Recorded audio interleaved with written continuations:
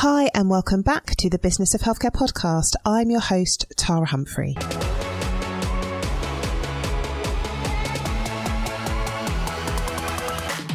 I run an award-winning healthcare consultancy specialising in supporting primary care networks. I'm a facilitator. I am a mum of 3. I have an MBA and I would class myself as a bit of an adventurer. And I absolutely love all things business, all things leadership, all things management. So I created this podcast for clinical and non-clinical colleagues working in the field of health and care, and for those of you looking to develop your leadership skills. Every week we release an episode which focuses on the hard and soft skills required to lead in this increasingly complex environment as we move to delivering more integrated care. So let's jump into this week's episode.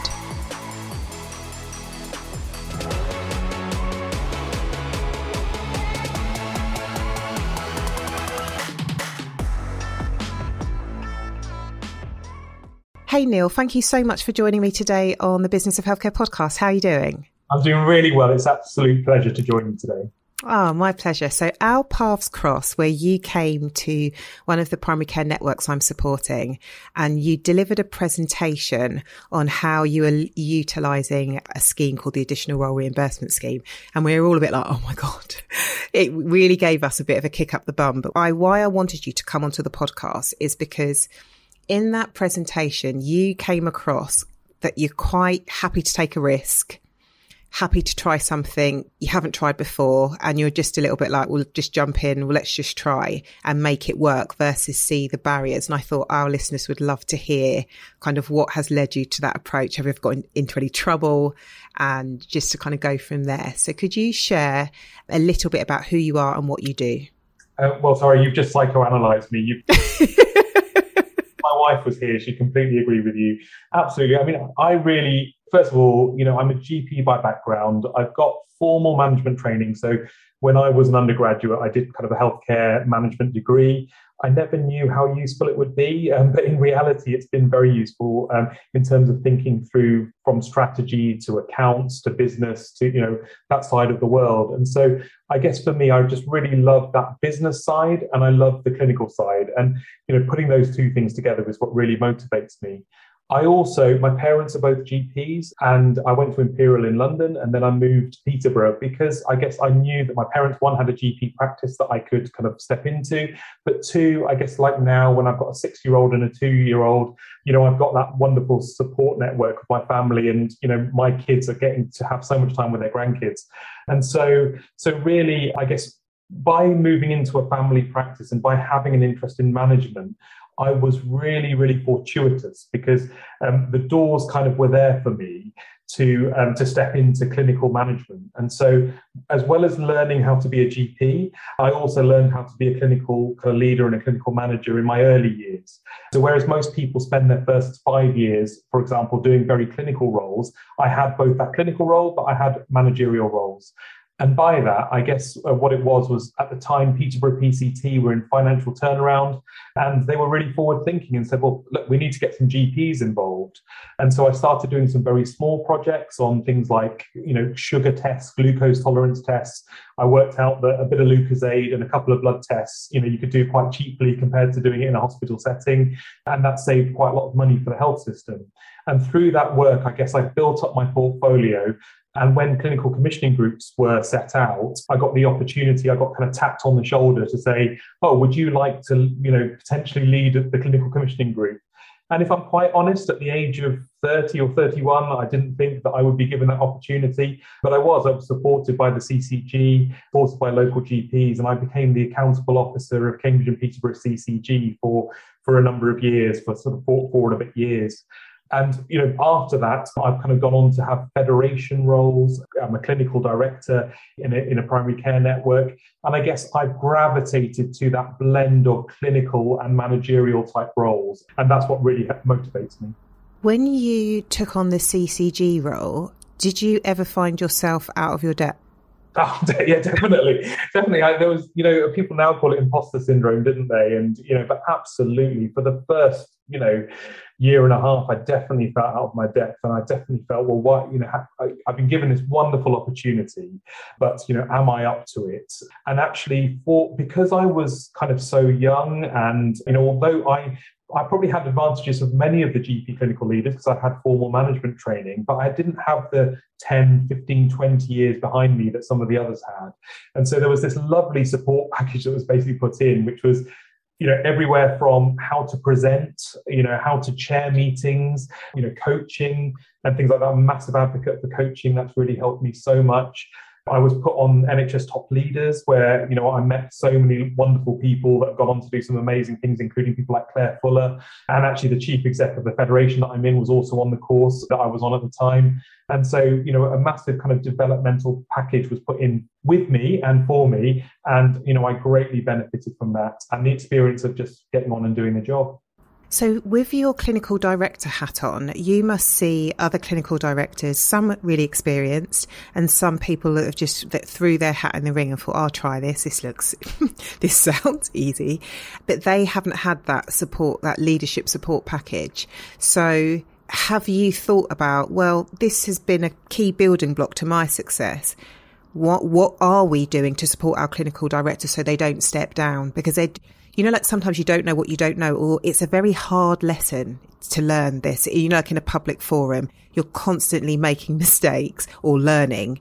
And it does take tremendous resilience to keep rocking up to these PCN meetings when you feel like you're not progressing.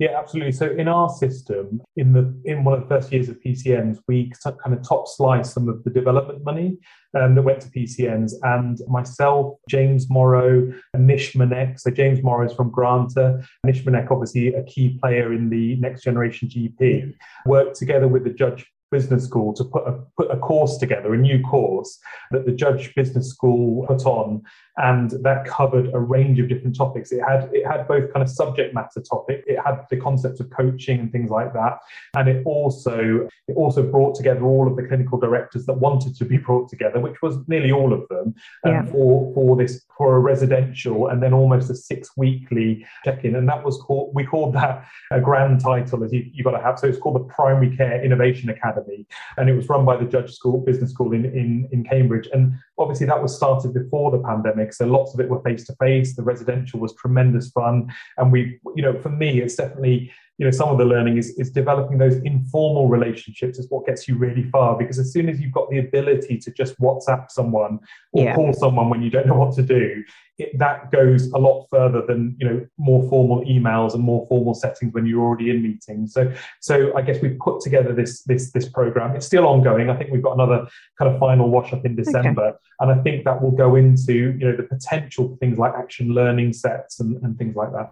Cool. That sounds really, really good. And I would also give a plug, and I always do, to the Time for Care programme. Now, that's not about clinical leadership. It's about quality improvement. But I did presentation skills and just, around posture, the importance of data, how to tell a story, all of that stuff that you don't know you need to know.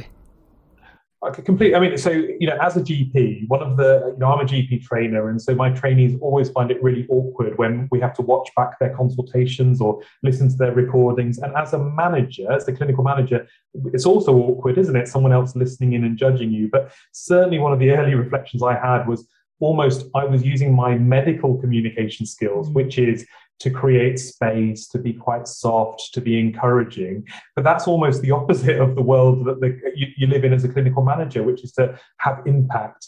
Think about the pace, think about, the stories that you tell. And so the worlds were very different. And so to me, kind of having some formal training experience and support in that really changed the way I think about it.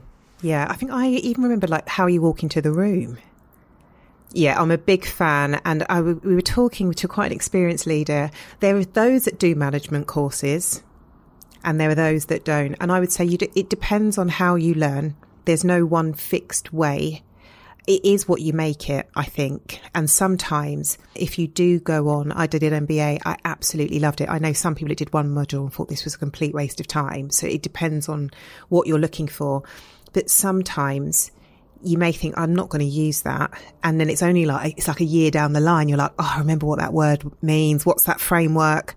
and it all, like it starts to click into place. So my kind of advice would be, if you're on a course, it's not quite ticking the box, stick with it. If it really is bad, just don't worry about it. Don't chuck away those resources. I've got them in the back there. Don't chuck them away, because one day it will be on the tip of your tongue, something that you're looking for that will be really, really useful, but you don't have to do them. And I know loads of people that have just, like it's an apprenticeship. They've just gone up and up and up and up. So it depends what you're looking for. That'd be my advice.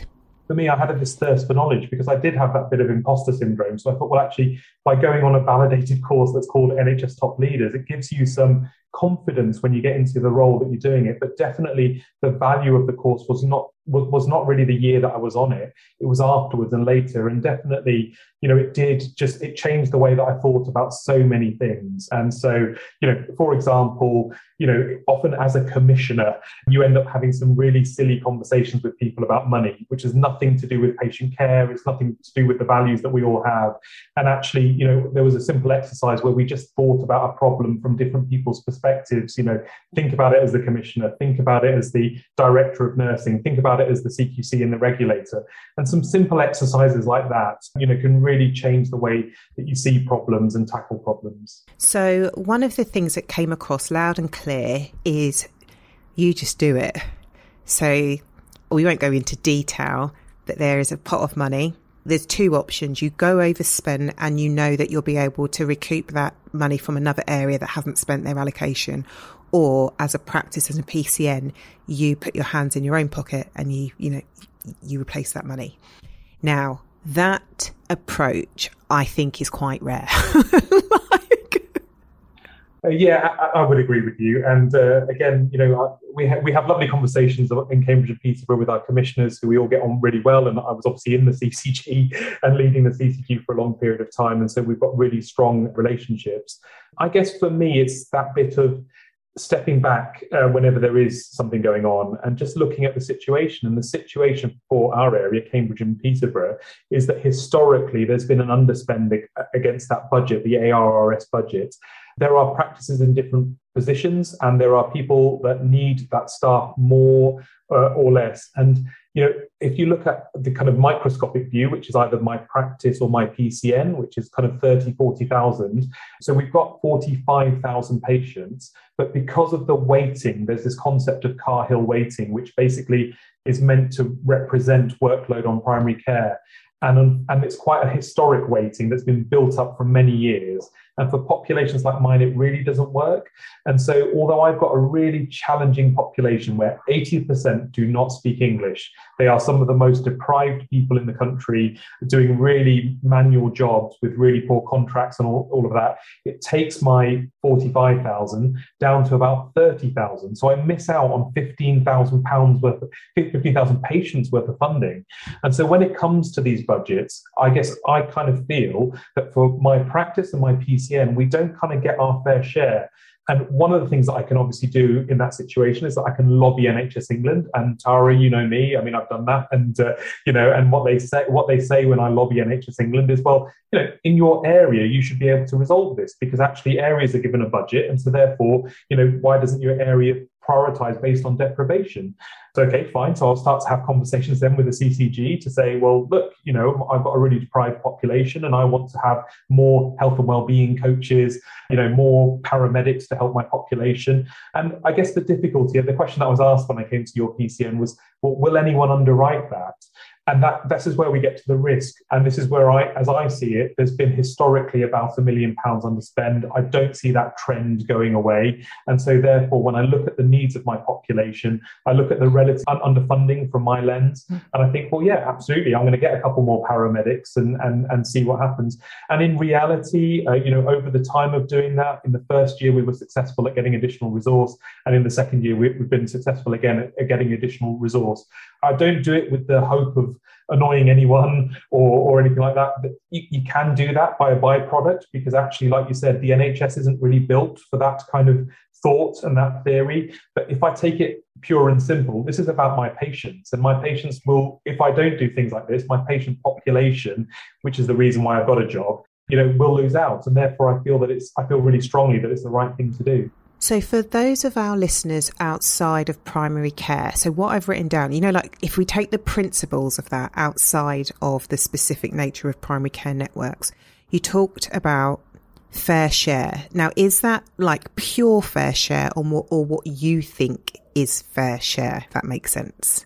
Yeah, so fair share, if you look at the Excel spreadsheet, will give you a certain answer. Okay. And fair share, I think, if you care for a population, might give you a different answer. And so I guess the fair shares that I'm looking at is what my patients deserve and what my patients need. And I think the answers are different. Depending on what lens that you come from. And as an ex-commissioner, I completely get it. There is one pot of money and that needs to be distributed. And if a formula sets out funding in a certain way, then that's what the commissioner needs to do at first. As an ex-commissioner, I know that there is the ability to think laterally and wider, and therefore have conversations about that deprivation. And like I said, when I've raised it with NHS England, that's what they've said. They said, well, talk to your local CCG, talk to your region, and find a solution that works for your population. And I guess having done the jobs that I've done previously, it puts me in a position where I'm able to, get into the right conversations to try and sort out these problems. So the principles around that. So I like how you said it, what your patients need and what they deserve. And that is based on data in that local historical intelligence and that soft intelligence. You talked about lobbying the influencers. There is something, going back on the historical behaviour around this. There's a trend that happens over and over and over again. So that gives us confidence to make the decisions that we want to. And then there is delivering on what you said that you would do. So you took a risk once. People have gone, okay. And then it makes it easier for those people to say yes, because you're building that track record of delivering on what you said that you would do. Absolutely, yeah, absolutely. Job done. Who needs an MBA? No, not us. Okay, there's something. So at the very beginning, you said because it was your parents' practice, the doors were opened. But not all of the doors are open for you. They may be now, but they weren't in the beginning. You say 30's young. I've got listeners thinking, God, if 30's young, like I'm a baby. Not me, but they are very young. But how do you open doors that you may feel are not open to you? Because not everywhere you go before they've gone, come in, Neil, because they may look at your age or look at your ethnicity and think, no, just a no. Yeah, that's absolutely true. So certain doors were open. So the doors to the surgery were open. Yeah. I guess, a conversation we could have is around my surgery. My general practice has gone from 7,000 patients to 30,000 without any mergers, just by focusing on our patient population. So that's quite an interesting thing to work through together. But definitely through my career, that there has been adversity, I would definitely say. We have had a number of things like CQC inspections. I think I've survived about 6 CQC inspections, 5 of them outstanding. The latest one moved us to good. But there are certain challenges I think that we do get, and we have to respond to those challenges. Career-wise, it's not always been perfect. I've not got every single job that I've gone for, and definitely I've had to prove and work as hard as I can to make sure that I'm in the best position to get certain roles. I am lucky, I think, with the CCG job. I literally got tapped on the shoulder and someone said, I can see some potential in you. And, I think you would be really good for this job. And so people, even though there was a de facto person in the role that was going to be the CCG AO, and they worked politically to position me and get me to grow my reputation, grow the work that I was doing, and get into a position to do it. So, when I say doors were open, some doors were wide open, which was like, an entry into the practice my parents wanted to exit. But some of the other doors we've had to create. I've had to work hard, prove my worth, do the big P politics and small P politics to get myself in the position to have roles, definitely. Outside of the CCG role where you did have help, can you give us an example of where you've acted strategically to get you in the position to take the next step? So I've been the chair of Greater Peterborough Network, which is a federation, for 3 years now. And I must have applied about 5 or 6 times to get that role. There was a lot of, Peterborough now is actually quite a harmonious place, compared to how it has been in history. And there were definitely fractions, different groups, different tribes. And I guess we, not just me, but I and others worked really hard to try and unify the Peterborough voice and show a different way that leadership could happen. And I think for me, it has always been about trying to get benefits, not just for Thistlemore and my practice, but for Greater Peterborough. And when I was in the CCG, I found it quite difficult in some ways because I had to be all about Cambridge and Peterborough and the whole area, whereas actually having a role that's very focused on Peterborough, almost makes that a lot easier. And advocating for the whole of that area, for me, it feels like a relatively simple task. And so as we can bring improvements to services, improvements for patients, easier access and things like that, that enables us to grow that kind of thought that actually we are one, we are doing it as one, and we're able to therefore more unify the profession. Okay, so if someone's listening to this podcast and thinking, I want to grow my career, but I feel like I don't have the good examples, around integrated care. So we talk a lot about system leaders. So there might be somebody thinking, I'm a leader, I may have delivered services across scale, across my borough, but how do I start to integrate services at an integrated care level? So I might have delivered services in primary care across the borough that might have had a little bit of, like integrated care, but not true integration, not primary care, community care, secondary care. That's like a whole nother ball game, but I'm not quite there. So what sorts of questions do they need to be asking to think, okay, what steps do I need to take to be able to develop my career so I've got the skill sets of system-wide leadership and system-wide care? So for myself, I've got roles on the ICS and the ICP, so the integrated care, the total area, but also I am a co-chair of the integrated care provider, the developing arm. If I'm very honest about it, I think that actually, for me, most of the change, I would encourage people to think, if they think, I really want a high-level job, working across the ICP and the ICS, is kind of like, why do you want it? What are you trying to achieve through that role? And because obviously from my experience, I've, being the chief exec or accountable officer of a CCG, I cared for 1 million people. Being a GP, I care for 30,000 patients. Being in a federation, the scale is 250,000. For me, the sweet spot that I found through my career is the most change that I can make is as a GP, and then at the place-based level, which is for my area, Greater Peterborough. And so I guess when I am in these roles to do with the ICP, I'm continually thinking, how do I enable change to happen at that kind of more grassroots level? And so I guess the first question I would have if someone was saying, I really want a job on the ICP, how do I get one? Is kind of just thinking through why do you want that job? What do you think you're going to be achieving through that? And then for me, my career pathway, I guess, was to do things at those levels of doing stuff in my practice, improving the care that my practice gives, making the practice go from caring for 7,000 to 30,000, bringing in innovation through health coaches. We have trained people who used to work in IKEA and Amazon to become healthcare assistants. And so they help us look after the local community. They speak to them in Polish and obviously then act as a conduit of information. So how have I done it? I've done it by doing things, so I agree with your analysis, and that has given me the platform, once I've done things at different levels, to be offered the opportunity to do them at higher levels. When I've done things at higher levels, for me, in my mindset, it's all about taking it back to the grassroots levels and making change happen there. So tell us about how you've grown your list size. What approach, if it's not like top secret, have you done to have such massive growth? So I think the first thing was to kind of look at it as a thing that needed to change. So when I came to Peterborough, we had 7,500 patients. There were, and when you have that volume of patients, it gives you a certain budget. So that budget can then be used to spend on doctors, nurses, and those kind of things. And so when we had the budget for 7,500 patients, we realized that actually that is not going to be sustainable. So Peterborough has got 300,000 patients. worth roughly. And we thought, well, actually, what we thought the long term for Peterborough would be was maybe there would be 5 or 6 practices covering that population, because it probably wasn't sustainable to have, as it was at the time, more than 30 practices looking after that population. And so the first thing was to decide that we wanted to grow.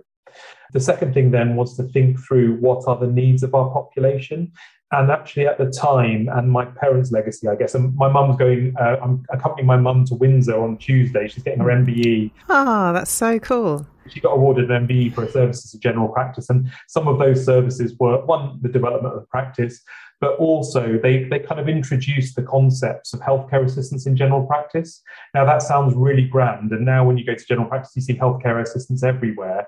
But back in the 90s, there were no healthcare assistants in general practice. And so they had taken kind of models from America to do with healthcare assistants and physicians associates and applied that to the general practice workforce model. And with that brought some creativity to the roles of healthcare assistants and to the roles of nursing. So, for example, in my parents' day, nurses were not taking blood pressures, which sounds ridiculous now because nurses do so much for chronic disease management and long-term condition management, but they kind of brought this concept of everyone kind of upping what they do and people doing more. And the reason they did that was the workforce challenges that primary care faces now was massive in Peterborough. So they couldn't recruit loads of doctors to do all these jobs. So they upskilled nurses to do some of the jobs that were traditionally doctor jobs, and they upskilled healthcare assistants to take on some of those nursing type roles. And I guess where we hit the sweet spot was because we had built this cadre of workforce from the local population. As Peterborough went through the migration boom of the 90s, 2000s and beyond, that's what really took us from looking after a population of 7,000 to 30,000. And I guess what we did strategically was to think, obviously, so I'm kind of a second generation Indian. My parents are Indian, but they were raised in Africa, in Kenya and Uganda. And so they were migrants, economic migrants and political migrants because of Idi Amin to the country. And so for us, we've always held the values of people that are new to the country, people that are from deprived backgrounds, etc. We wanted to welcome them, and especially that kind of migrant population to Peterborough. We wanted to do everything that we could do to give a Rolls-Royce gold star standard care to that population. And so by focusing on a population that most practices didn't really want to look after, it meant that these people were cared for, it meant that they were attracted to an organisation, and it's what led to this massive growth that we faced. Sometimes, I would love to invite you down to Thistlemore. You're welcome to come and spend a day with us. But if you see the building now, it's this massive kind of building that looks all purpose built. But Thistlemore was a one up, one down. The waiting room was the staircase.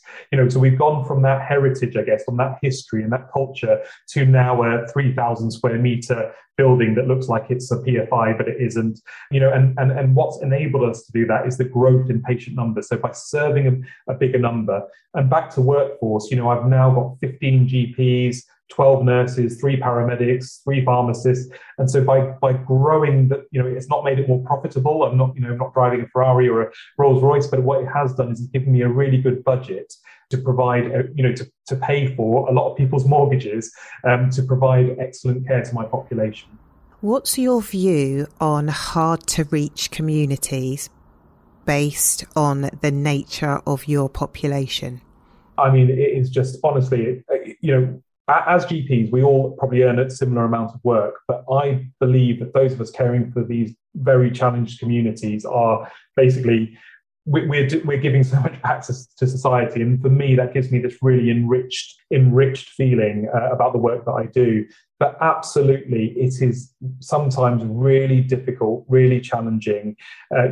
For example, enabling people to understand health as their priority when they are living hand to mouth, needing to pay rent. Anytime that they go to a hospital appointment, it's costing them money, both getting there because sometimes they don't have cars, and both the time lost because the contracts they have in employment don't allow and pay for their time to be in a hospital appointment is such a challenge. And every week when we talk through cases, we are wrestling with cases where we're worried about people having cancer, but they're still wanting to keep going on in their shifts and earning money. So it is an absolute challenge, but it's a delightful challenge because I think once you're on their side, the job is then, as I said, when it comes to the budget that we talked about extra with staff. Well, I want to fight for my population to get that budget. When it comes to services around me, like physiotherapy and district nursing and diabetes services, well, I want them to adapt to my population. So actually, although it's massively challenging, it's also massively empowering, because actually, like I said to you, what really motivates me is making a change, making things better. And so I have got the population that you want to do everything for, and you want all of these services to work for them. So it's a massive platform to do a lot of social good.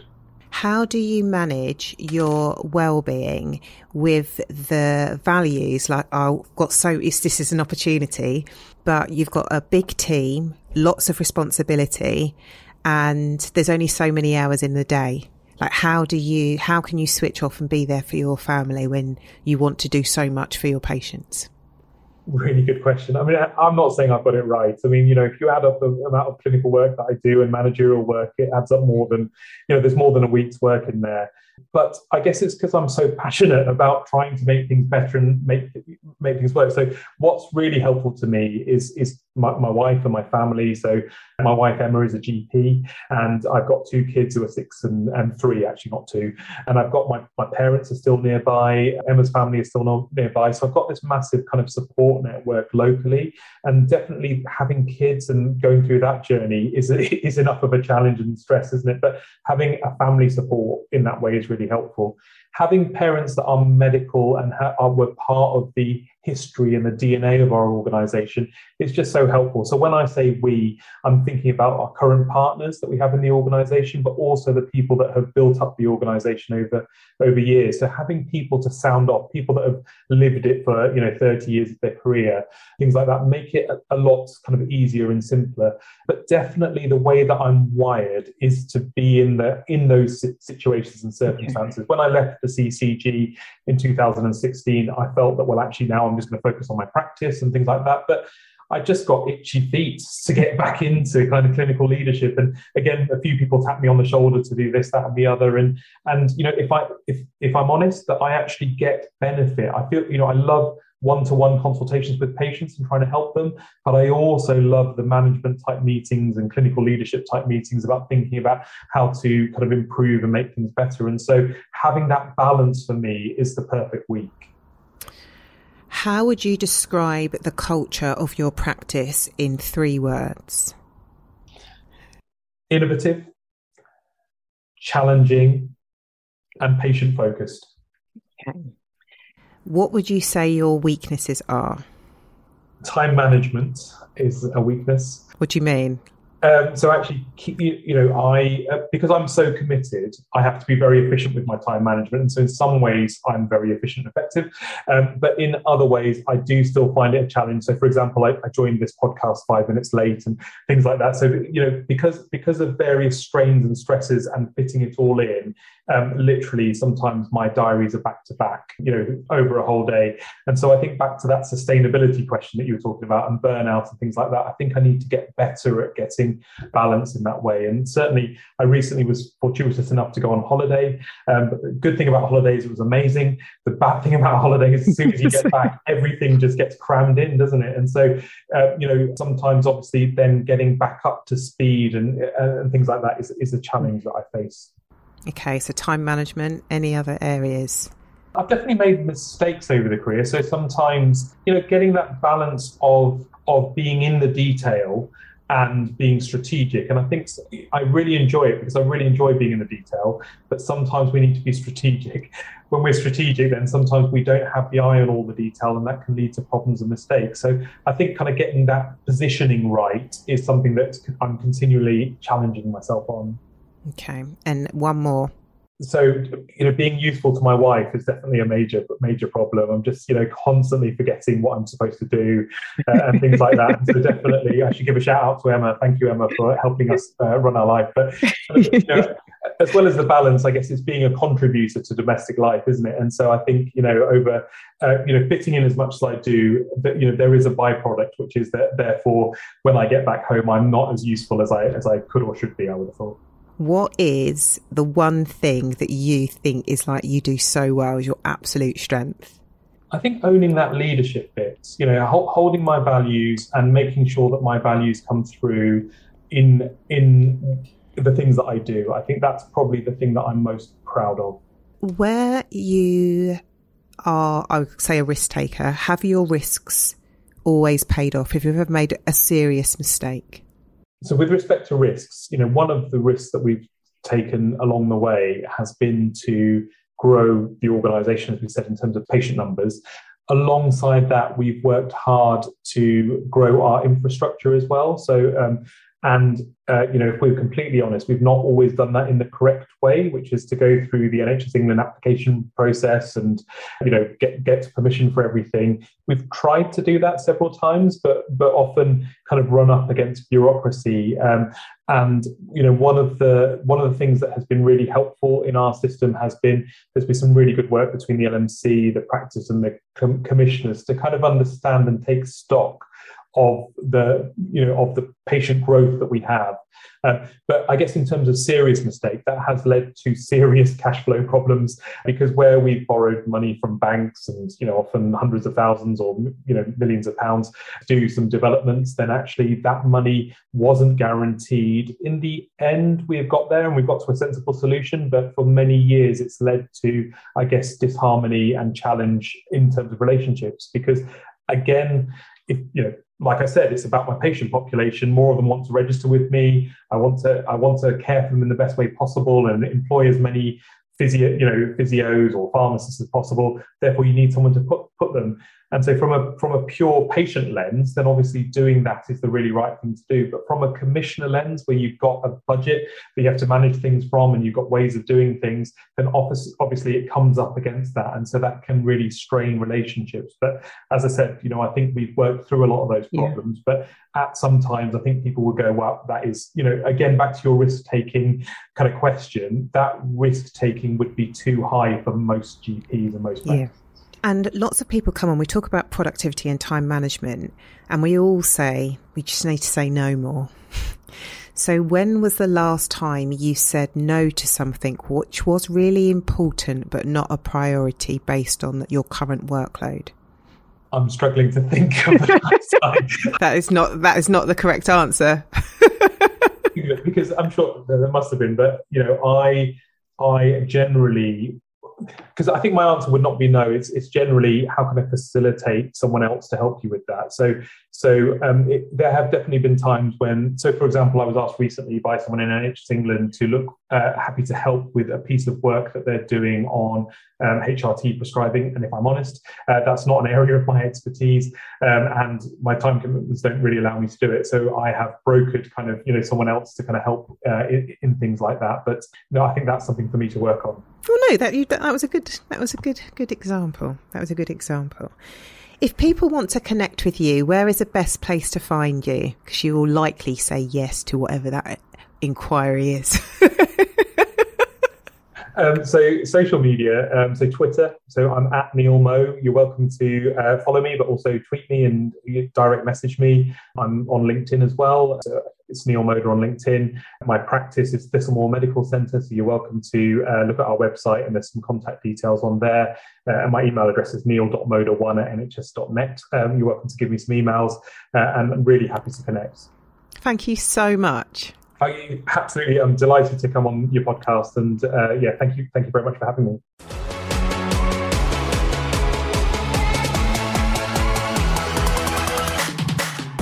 Thank you so much for joining us. If you like what you hear, I would absolutely love it if you left us an iTunes rating and 5-star review. I know many of you give us a shout out on social media, which is lovely to see you guys listening to the podcast. So please come and find us on Twitter at THC Primary Care, on Instagram and on LinkedIn. Just look for Tara Humphrey. And if you're not subscribed to our newsletter, please do. You get to hear more insights, more confessions, some tips and tools, and a roundup of our activity over the week. So click on join the newsletter in the show notes, and I will see you in the next episode.